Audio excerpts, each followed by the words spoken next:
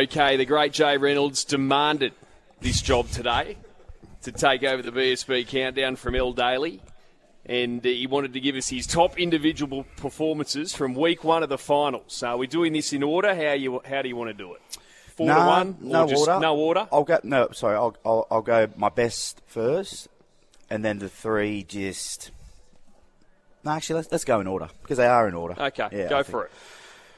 So, number one, boys, I think Nico Hines for the Sharks. He was unbelievable. I think he ended up with 4 try assists.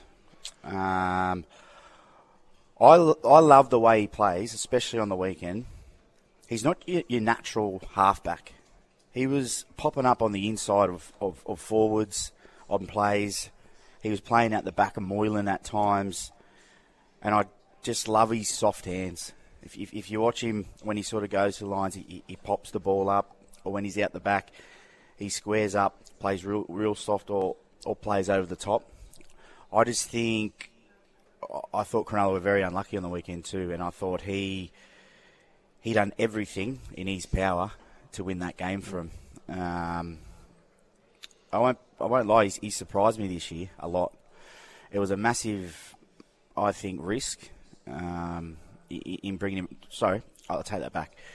To bring him to the club as your number one halfback to lead, a fairly new side around the park is a massive call for a club. But, gee, they've got it right. He's, because he didn't really play the halfback role at Melbourne. We didn't really see him as a halfback, did he? He was always coming off the bench. He was the utility, though, wasn't he, at Melbourne? But he was a half as he came through the grades in the juniors. But the impact that he's had this year has been unbelievable. I mean, and you're right in everything that you say. His ability to stay calm under pressure, his kicking game has developed as the season has gone on. His ability to play as a first receiver and a sweep runner, so a second receiver, is different to a lot of other halves. And the other thing I like about Nico is you mentioned soft hands, and sometimes soft hands is hard to do when you go square into the line at speed. Like some people go into that line at speed, but the pass is hard.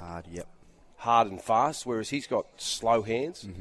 So it's always difficult to go fast with your legs, but play slow with your hands, and that's what sets him apart doing that. He does it. It's a massive positive for a team where your halves and your fullback can change roles, and I think the Sharks probably do it the best out of nearly any team because you might run a play all the way to the right hand side. But Hines and Moylan will be there, so they'll just go, look, you get out the back, I'll go to the line.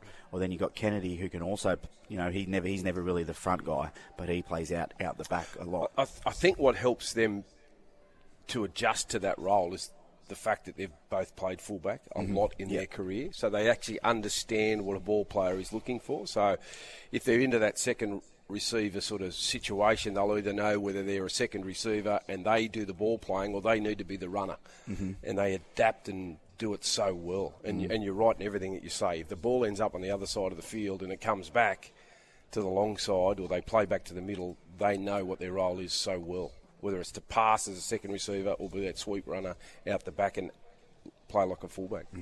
Okay, Nico Hines, number one. Who have you got at 2, Josh? Just behind him, boys, was Nathan Cleary. What a performance. Yeah, it was very close, them two boys, but I think the one word, I just love his poise. Like, how can a bloke never get rattled? Like, teams go after him, teams try and kick pressure at him, and they try and do everything to try and rattle him. His face never changes. His persona in the game never changes. You can just tell he knows exactly what he's got to do. And he's a chip off the old block in that regard, because his old man never got flustered, did he? Never looked it. Never has looked at as coach even. It's true. And you know what? As a half midder, it is a massive thing for your team to see that. I struggled with it throughout my career because I felt I was always in the game and I was always fairly emotional type of player. And Desi always said it to me a lot. He goes, if you're frantic, the team's frantic. And going on the total opposite end of the scale with that. Nathan is the total opposite. That game was in the balance for a long time last week, but those bombs changed it because it was very close. It was it was a really good battle. They were just going set for set for set, but then he started throwing those bombs up, and poor was it Wonga Blake? Yeah, nightmares. It's what changed the game. Yeah. It did, but then what happens is they get a sniff, and then they just go on with it. They roll and they make you pay. But going back to Nathan, his tempo when he goes into the line is the best I've ever seen. He goes faster, goes slow, but then goes faster again. You literally see. I love watching the forwards when he's going at the line because they have actually got no idea what he's going to do.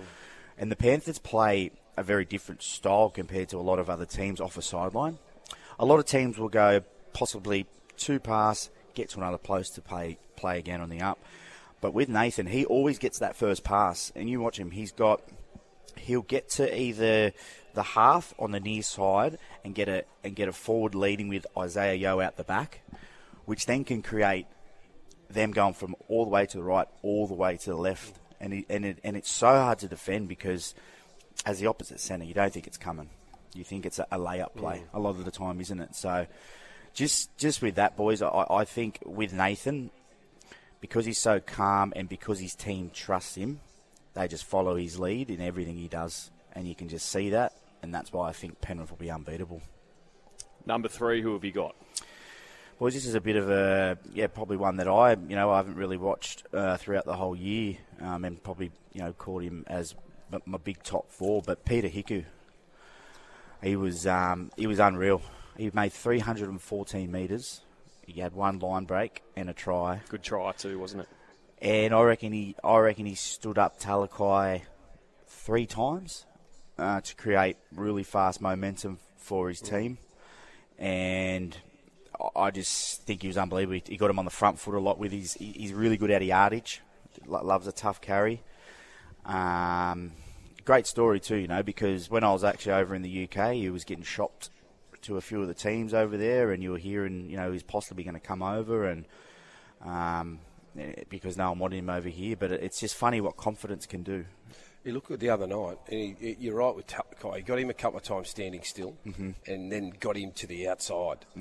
So he got Talakai standing still. His legs were sort of stuck to the ground, and then he took off, and Talakai got beaten for speed on the outside. But he's improved out of sight. He can, unbelievable. Very, very aggressive too.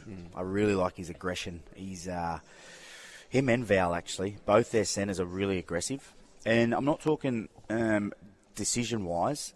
I'm talking when the Sharks are coming out of yardage, or the Sharks were coming out of yardage, or any team, they were always whacking their back row or whacking the centre. And I think that's a big statement for a team when you're trying to come out. If you're constantly getting battered, it's really, it's not good for the confidence. Josh was doing the BSB Countdown before the news, and his top 4 individual performances from week 1 of the finals, and he had Nico Hines, Nathan Cleary and Peter Hiku.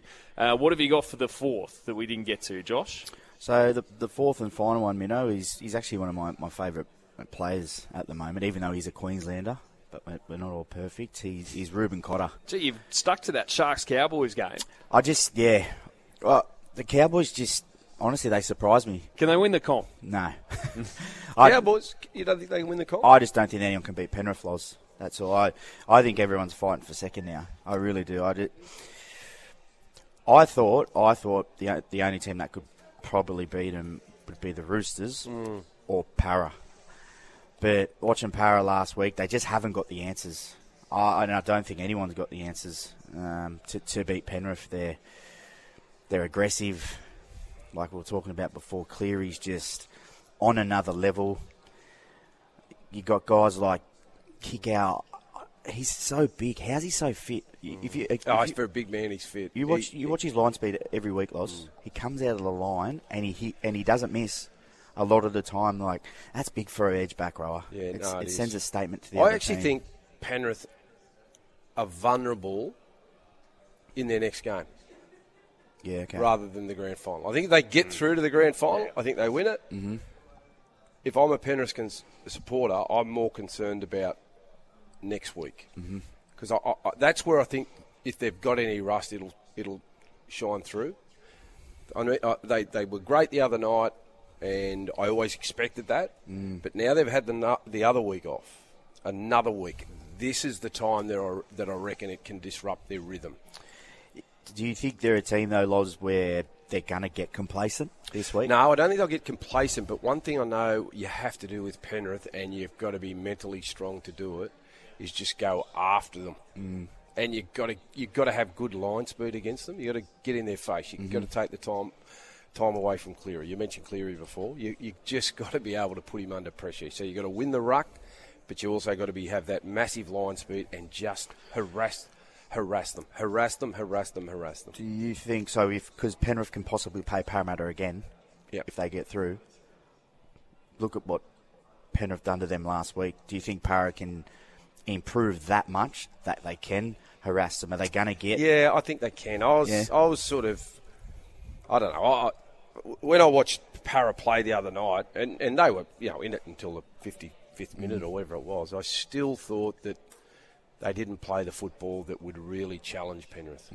I think they were just trying to get through their sets and complete and build a bit of pressure. And I still like Penrith when they just go all out and just try and offload the football and just have a crack. They're going to play Cronulla or Souths in that preliminary final.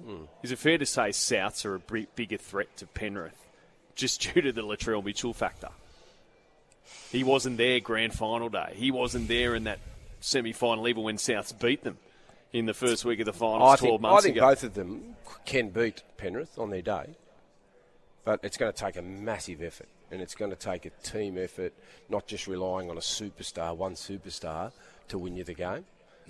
Souths have Latrell there that can break a game open as well as anyone, but the Sharks, they play well as a unit, and they have contributors off 17, and they'll need that. But I just think if you're going to beat Penrith this year for the title, I think it'll be in that game. What worries me about South Loz, I think they struggle to get out of trouble out of their own end.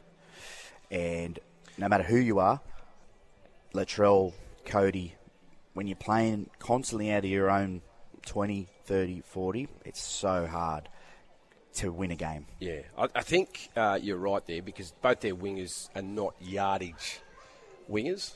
They're good finishers, but they're not yardage men. They rely on Campbell Graham getting forward, poking his nose through, and Cam Murray. That's the other one they rely on, is Cam Murray getting back there on tackle 3 or 4 and using his footwork and that bit of speed where he can get in between defenders and get that fast play the ball. So then either Cookie can get out or Ilias can get it on the run and the defence is on the back foot. That's what they rely on to get their yardage going.